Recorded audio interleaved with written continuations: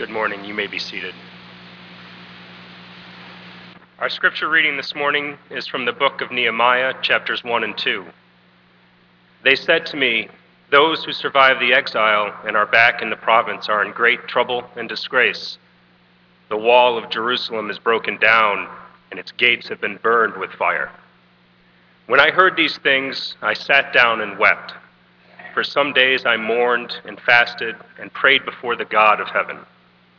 Then I said, "O Lord, God of heaven, the great and awesome God, who keeps his covenant of love with those who love him and obey his commands, let your ear be attentive and your eyes open to hear the prayer your servant is praying before you day and night for your servants, the people of Israel. I confess the sins we Israelites, including myself and my father's house, have committed against you. O Lord, let your ear be attentive to the prayer of this your servant and to the prayer of your servants who delight in revering your name. Give your servant success today by granting him favor in the presence of this man."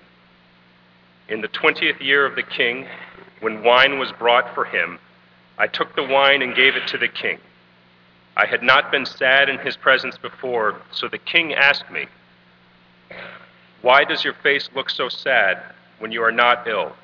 This can be nothing but sadness of heart." I was very much afraid, but I said to the king, "May the king live forever. Why should my face not look sad when the city where my fathers are buried lies in ruins and its gates have been destroyed by fire?" The king said to me, "What is it you want?" Then I prayed to the God of heaven, and I answered the king. This is the word of the Lord.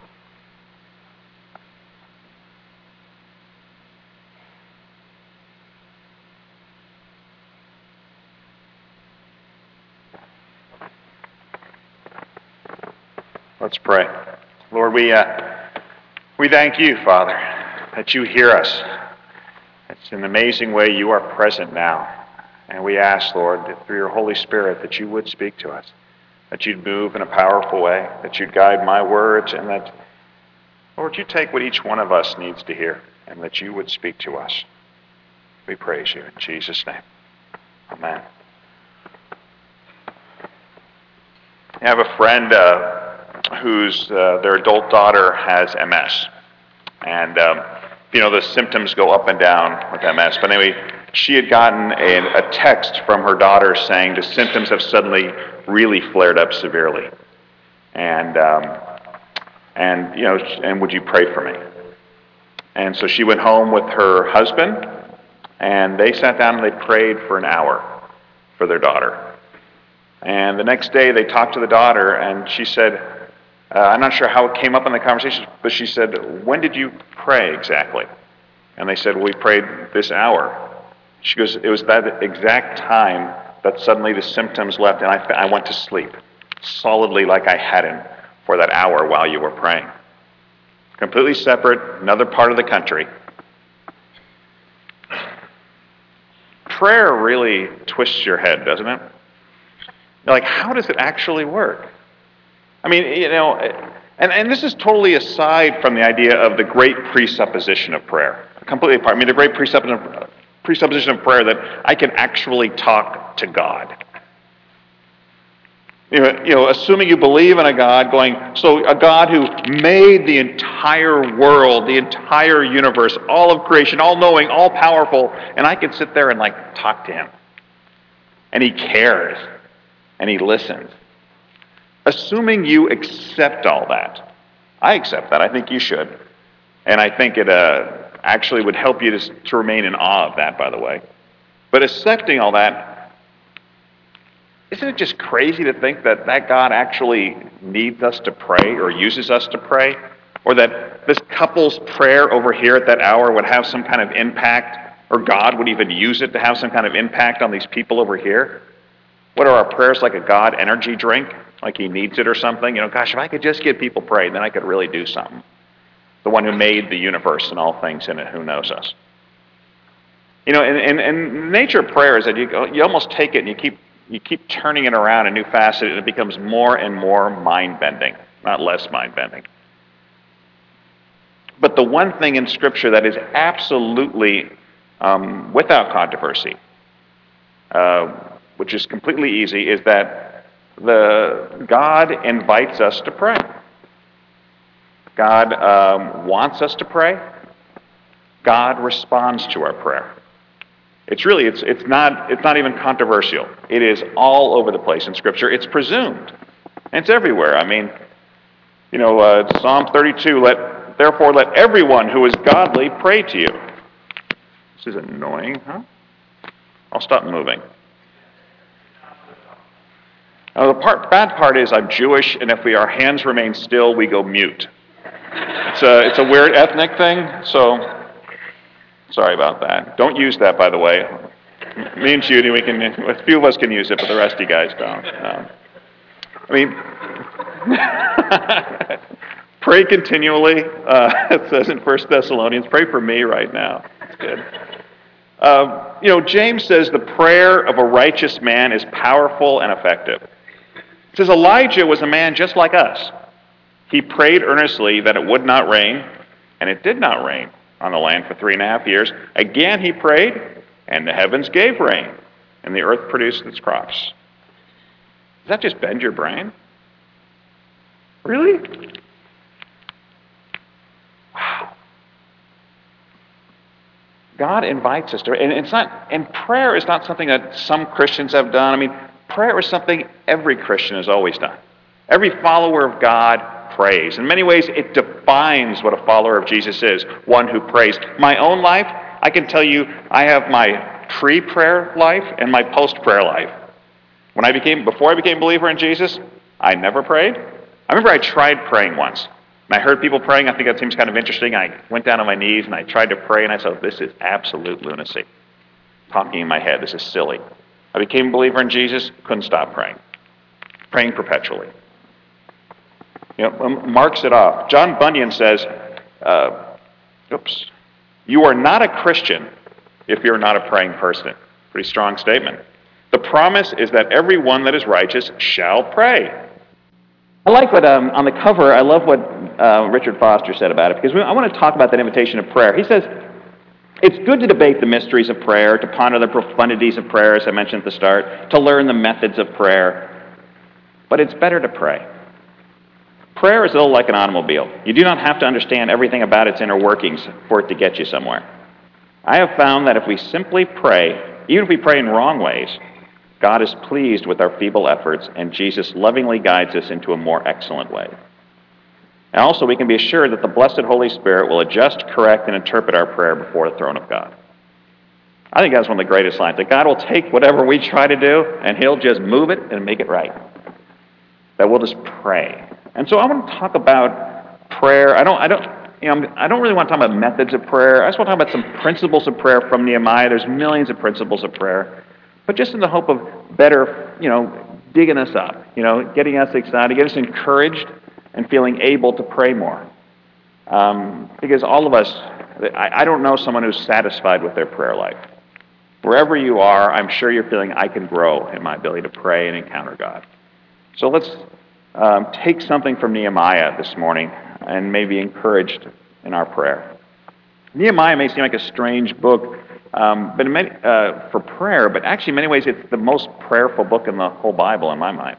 It's perpetually talking about prayer. He's telling his story, and in the midst of it he keeps stopping and praying. In fact, it contains the longest prayer in all of Scripture, and it's a big corporate prayer in Nehemiah 9. But it often does stuff like this. He'll say, they were all trying to frighten us, thinking their hands will get too weak for the work and it will not be completed. But I prayed, now, strengthen my hands. Which is the idea, to me it was just he does this throughout the book. He stops and so Nehemiah, throughout the book, stops and prays to God in long prayers in chapter 9. Personal prayer is a corporate prayer in chapter 9. Now, to give you a little context, the context of Nehemiah is this is the exile, right? Israel's been put in exile, and Nehemiah is actually over there before this king, King Artaxerxes, the Mede and Persian king. And it's after the 70 years when they're beginning to come back. And the exiles are back in Jerusalem, and he's gotten this report about them. And he's the cupbearer to the king, which is a really important political position. And he says he's gotten this word, those who survived the exile are back in the province.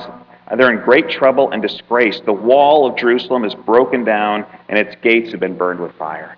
Keep in mind, your only defense is the wall, right? Or you're thoroughly exposed. Walls were critical in the ancient world for any kind of sense of security. And it says, when I heard these things, I sat down and wept. For some days I mourned, and I fasted, and I prayed before the God of heaven.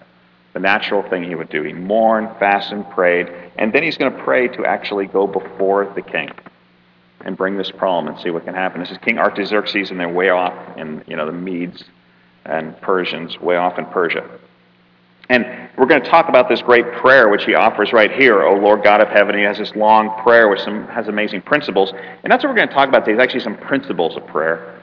But what I think is fascinating is you combine this big long prayer in chapter 1 with this prayer in chapter 2, where he says, the king said to me, what is it you want? Then I prayed to the God of heaven, and I answered the king. If it pleases the king, so on. Now what's interesting about it is this second prayer, do you think he probably said anything audibly? Do you think he even went through any words in his mind? It was mid-conversation, right? King says, what do you want? And he's like, I'm praying, God, help me. But it's all in his mind, with his closed mouth, probably without any time. Just immediate. I think it's interesting to contrast that immediately after this longer prayer, which is more thought out. And you start to understand something about the modes of prayer. Right? What is it? Prayer is this constant thing, right? Prayer is always happening. I love what Evelyn Underhill said. She said, because we live under two orders, we are at once a citizen of eternity and of time.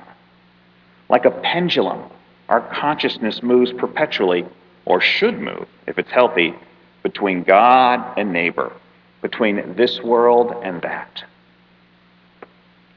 This first principle is that we live in two worlds. That we live in this, called the world of flesh, the world in which Nehemiah is standing there as the cupbearer to the king, having a conversation with the king about the exiles there. But simultaneously, he's living in another world. He's living in eternity. He's living in the presence of God. And he's walking in that world. And we as believers are people who believe those two worlds exist. And we're actually living, as she said, like a pendulum between those two worlds, or even living in them together. Now some people might say, well, that's the problem with followers of Jesus. You're all crazy because you believe that other world exists. Right? That is just nuts. You really think this other world exists? And many people live in just the one world. I actually think ultimately that leads to despair. I think a life of only believing that world exists, ultimately, it's tough to discern. I think it's tough to manufacture any kind of meaning or purpose in life, or why anything even matters. I don't know where there's any morality, there's any ethics, where anything exists in that world. But I think people can force themselves to live in that world, and I think it leads to despair. But I think we all know humans have never just lived in that world. We believe there's a qualitative world, there's a transcendent world. That there is this other world we live in. I think one of the problems for us oftentimes is not that we don't believe that other world exists, but we simply don't live there enough. That we often, even though we believe that world number 2 exists, we often live in world number 1 too much. And I think one of the things of prayer is prayer connects these two worlds, doesn't it?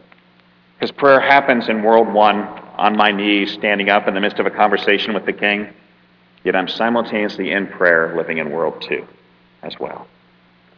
And so I think one of the first principles of prayer is that we need to live in these two worlds all the time. And prayer is one of the ways in which we do that. And it can happen on your knees, in your room, in a long prayer. It can happen in the moment at work, talking to your boss as something is happening, and you are living, because you are in that other world right when you're in that moment, as much as you are when you're sitting in church today, or as much as you are when you're at home. So number 1 principle, we live in two worlds. Number 2 is, the foundation of prayer is on who God is. That he begins his prayer, O Lord, the God of heaven, great and awesome God. That is where it starts. That is where the very idea of prayer starts. When you address someone, you talk to him, you realize God is enormous. He is huge. He's all powerful. It begins with a place, I have no right to even come before you. How amazing it is that even as he continues in it, that you keep your covenant of love with those who love you and obey your commands. That God loves us. This great and amazing God has condescended to love me and to care about me and to enter a covenant with me. The idea of entering a covenant of love, the best way to understand that is a marriage or an adoption. Adoption actually in some ways is the most powerful way, because essentially what do, right? There's nothing with this other child over here. There's no responsibility, there's no connection to the child. But when you adopt them, what do you do? I make a covenant with you that my love will rest on you, no matter what happens. Doesn't matter how you behave or anything like this. I have now entered in a covenant with yours, and you are mine. All right? It's amazing. That's what God says I've done to you. You are mine, and my covenant of love means I will always be committed to you. Now you might say, well, hold on, isn't there it's only to those who love him and obey his commands. Ah, interesting, huh? Now, by the way, the word obey there is not obey. It's keep also. It's not a bad translation to say keep his commands is like obey, but it kind of misses the idea. And I think sometimes when you think of obeying commands, it becomes too boxy and linear in a sense, rather than this idea of staying in and keeping hold of. Because I think we all know these covenant of love, aren't they all conditional and unconditional at the same time? You can unconditionally commit to loving and cherishing your spouse, but if your spouse wants nothing to do with you, it's pretty hard to do it, isn't it? If your child whom you've adopted will not stay in your home, will not stay with you, will run away, you can't actually do it. You can't have this tight relationship with them. Even though it's unconditional and conditional, but at the same time you say, but always my arms lie open to you to come and to be with me. And essentially that's what's happening with Israel, right? Israel refused to be in the covenant with God. They ran away, and now all these years later he's saying, but God's saying my hands are still open to you. There's a great picture of this with Hosea. The whole book of Hosea is this, right? God's like, Hosea is playing the role of God, and his wife, whom he loves, perpetually runs away. And Hosea perpetually pursues. You can say they're actually in their covenant together while his wife's running away, yet they are in a sense. His covenant of love is ever open to it, but needs to receive it. In many ways, in prayer begins with the idea that who God is. It begins with, and also we keep this covenant, that I'm in covenant with you. I keep your ways, and we are together. We have a tight relationship. I think we all know in all your relationships, right? Don't they all have this? They're not always tight, and a lot of it has to do with how we act and how we behave, not the other person's commitment to us. Commitment can remain solid. Actually, I think when marriages get in trouble, it's because the unconditional piece has problems. That's when it really gets in trouble. The unconditional piece drives the conditional piece. It should. But you might be thinking there, so he's saying, let your ear be attentive and your eyes open to hear the prayer of your servant is praying before you day and night for your servants, the people of Israel. Lord, the great and mighty God who has entered a covenant of love with me to hear my prayer. And he moves on and says, I confess the sins we Israelites, including myself and my father's house, have committed against you. We've acted very wickedly towards you. We have not obeyed the commands, the decrees and laws you gave your servant Moses. And hence we've been in exile, away from you. Though your covenant, but we know your covenant of love is forever. And so this idea of the principle of prayer is the power of confession. Confession is critical because as I might have talked about this idea of remaining in covenant with God, what were many of you feeling? Maybe some of you are feeling bored and not listening to me, but for those who were, you might say, but I'm not able to keep that covenant. I'm not loving towards God. I'm not keeping of all his commands. Right, that's life in this world. Life in a broken world, nobody keeps it. Right? And so it's the intention of your heart to try to come and be with God, even though I'm broken, even though I'm not able to do it, even though I sin. Confession is the way in which we keep it. Confession is acknowledging to God. It's one reason we do it in the service each time. You never want to pretend you're more righteous than you are. Pretend you haven't done anything. It's when you come clean with it that it can be forgiven. And oftentimes we And there's a huge difference, too, between confession and making excuses. You know, when someone, you ever had like an issue with somebody, and they come to you having done something wrong, and they tell you all the justifications for why they did what they did, and all the excuses? Do you feel close to them again? But when they come clean and they say, you know something? I did these things. Will you forgive me? When the power's in your hands and you say, I forgive you, and it's wiped away. This is why this confession becomes this powerful thing that at every moment of every time as we come before this great and mighty awesome God, we don't come with any kind of false pretenses of our own righteousness and our own goodness or anything. We come going, Lord, forgive me. Cleanse me. And he does. That's the radical thing. This is this, we use a lot, you've heard this a million times in 1 John. It says, if we claim to be without sin, we actually deceive ourselves. Truth's not in us. But if we confess our sins, he's faithful and just and will forgive us our sins and purify us from all unrighteousness. We hear that language a lot, but that is unbelievable. Purified.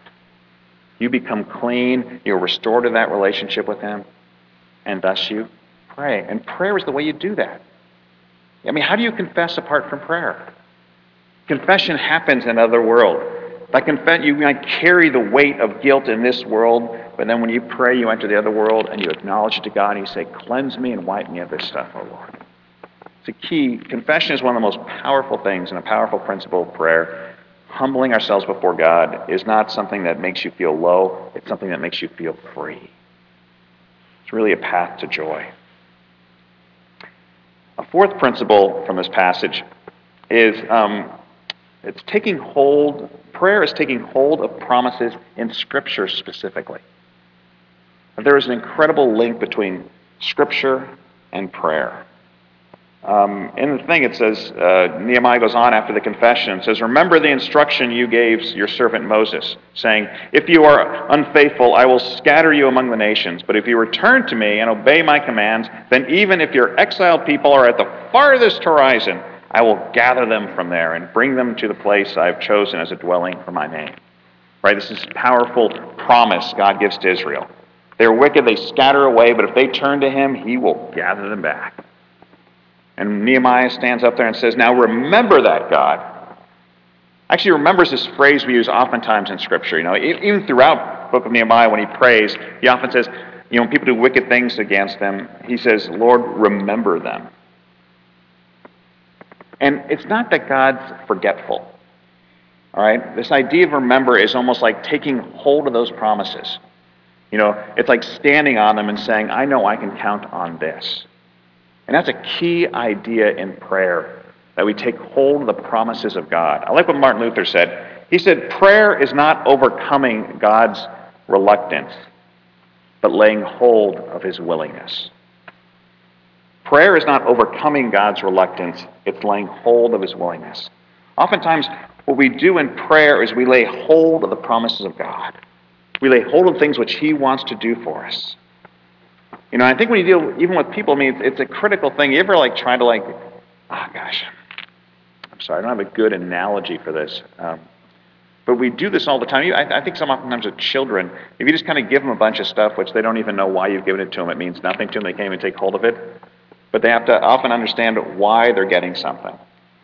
But then they can take it and value it. And oftentimes we take hold of those promises, we understand them. Tim Keller said, our prayers should arise out of an immersion in the Scripture. We speak only to the degree we are spoken to. The wedding of the Bible and prayer anchors your life in the real God. This is a key idea. Scripture, God, this is one of the amazing things about Scripture is God has told you who he is, what he's like, what his promises are, what can you count on. If your prayers are not rooted in the Scripture, what are they actually rooted in? They're rooted in what you want to be true, in what you hope is true about God, right? It's essentially rooted in your imaginations. And you can go ahead and root your prayers in your imaginations about who God is and what I think he promises and what I think he wants and what I think he would answer to. And you can live in that world of imagination a long time, but something, when push comes to shove, imagination never gives you hope. Because in the end you created it. That's one of my problems sometimes with, the higher power stuff. They say, make higher power whatever you want. Yeah, make it that pew if you want. And I guess there is a practice you can have of sitting before that pew, but when push comes to shove, you darn well know that pew can't save you. And that pew can't give you any hope. Your prayers and hope need to be rooted in something real. And that's one reason why God has given you an objective reality of Scripture, objective reality of promises that you can actually hold on to. And that's why Scripture also becomes this radical way in which it's the living Word of God coming into Scripture. And as you read it and as you interact with it, it moves you to pray. It leads you to pray. And that's an experiential thing, but knitting your prayers and Scripture together is this powerful thing, and it rolls upon one another. It's one of the reasons God has given it to us. I like what Tim went on to say. He said, "We would never produce the full range of biblical prayer if we were not initiating prayer according to our own inner needs and psychology. It can only be produced if we are responding in prayer according to who God is as revealed in the Scripture." I'm sorry, we would never produce the full range of biblical prayer if it was just happening by our inner needs and psychology. I think I said it wrong. It's according to Scripture. Some prayers in the Bible are like an intimate conversation with a friend. Others are like an appeal to a great monarch. And others approximate a wrestling match. Which I think is just, it's great. It really is like that. And as you walk through Scripture, as you see these stuff, all these different kinds of prayers flow out of you. But they're linked together. And so, the next principle, and really the last one I want to hit on in Nehemiah in particular, is ask for what you need. Because he gets done with this prayer and he says, "Now give your servant success by granting him favor in the presence of this man." That is a very specific prayer. I'm about to go before the king right now with my needs. Lord, grant me favor in the presence of this man. People have different feelings about how specific to be in prayer, don't you? How specific to ask for things. Oftentimes, many people I've heard say, I don't want to ask for specific things. It feels so selfish. Or like God really cares so specifically about these things. Well, number one, it's not biblical, in some ways. God does pray for these very specific things. But I find that oftentimes when people say that, there's actually an element of pride to it. Because what you're essentially saying is, I don't need to ask specifically for this because I got it. I'm going to be able to do this in my own power. And asking for the specifics sometimes also acknowledges our great need. How we actually desperately need God to do this very specific thing. Because I can't do it myself. It's a cry for mercy. It's an acknowledgement of your own weakness and smallness. But, there's a big but. There's two great errors, right? One great error is to be so specific about everything. And the other great error is to think prayer is actually about getting stuff. Prayer is actually not about getting stuff. Now, this may seem like a tension, but you can ask specifically for stuff, but it's not actually about getting stuff. It's a huge idea. And the real danger is some people, I've had some people that get so specific about everything in prayer, it's not even about God anymore. It's like God is the source to make your will be done here on earth, not God's will be done. God, here's how I see it going down, and here's what you ought to do. Obviously, that's a really problematic approach. But you see, you got to balance these things. What is prayer really about? Prayer is about being changed by God.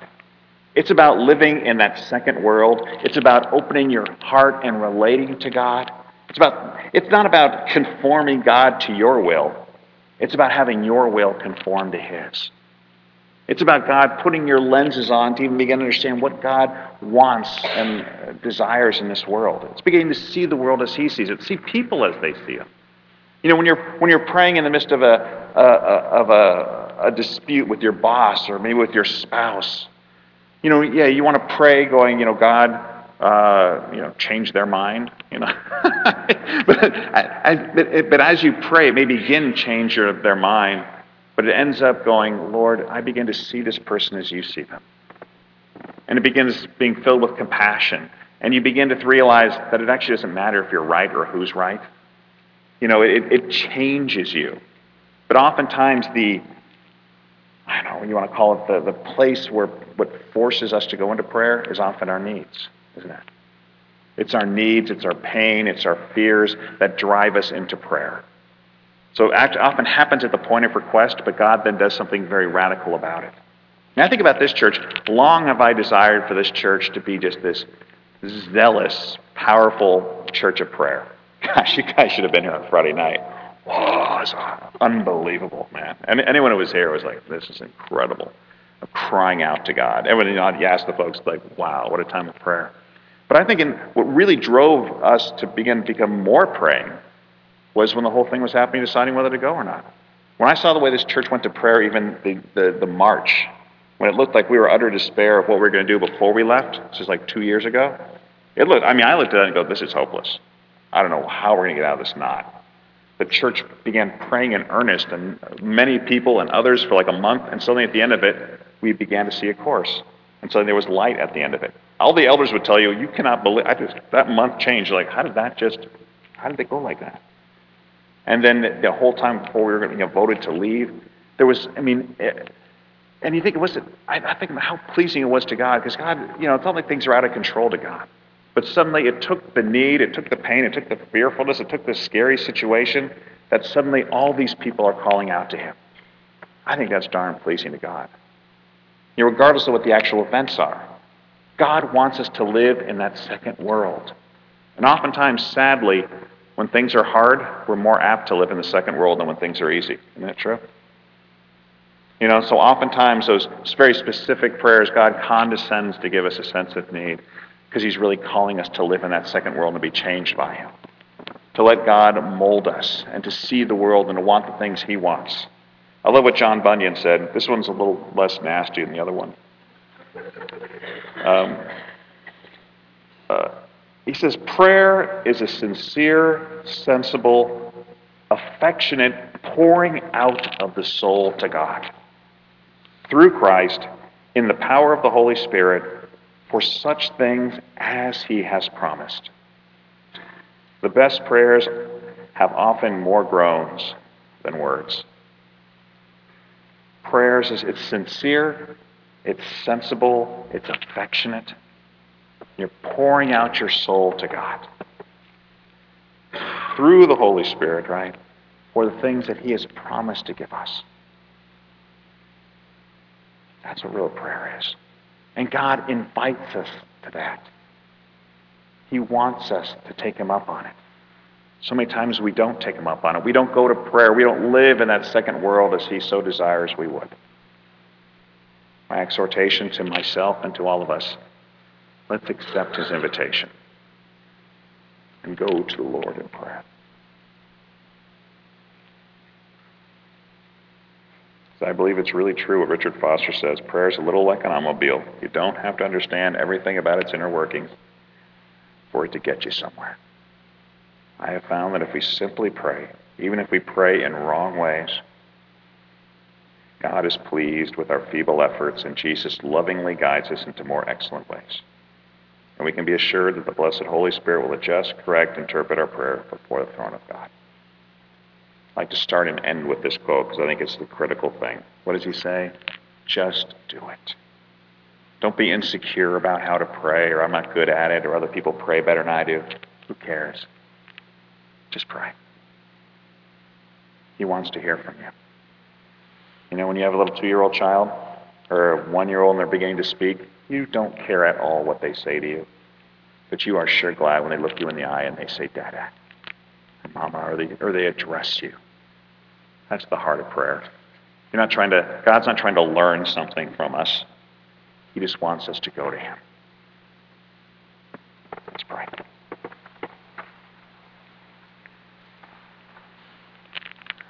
Oh, Lord, we bless You. We praise You. We thank You, Lord. That we can speak now and that You are here. That You hear us. That You want to hear from us. That the Master of the universe listens to us. Oh, Lord, such knowledge is too much for us to even imagine. It's scary for us to even take hold of it, Lord. Yet our heart cries inside of us to do it. Oh, Lord. And we do. We confess, Lord, that we stray. We let all these other things pull us away from You, Lord, that we've been so lacking in our earnestness in our prayer. But we ask You forgive us of that, Lord. and that you change us. Make us ever aware of your presence, ever aware that we live in a world with you. Lord, help us to take hold of your promises, to understand the things you long to give us, to understand your willingness to bless us, guide us, lead us, the hope you have given us that you want us to stand on in the midst of this world. Oh, Lord, change us. Mold us into the people you would desire us to be. Bless you, Lord. In Jesus' name.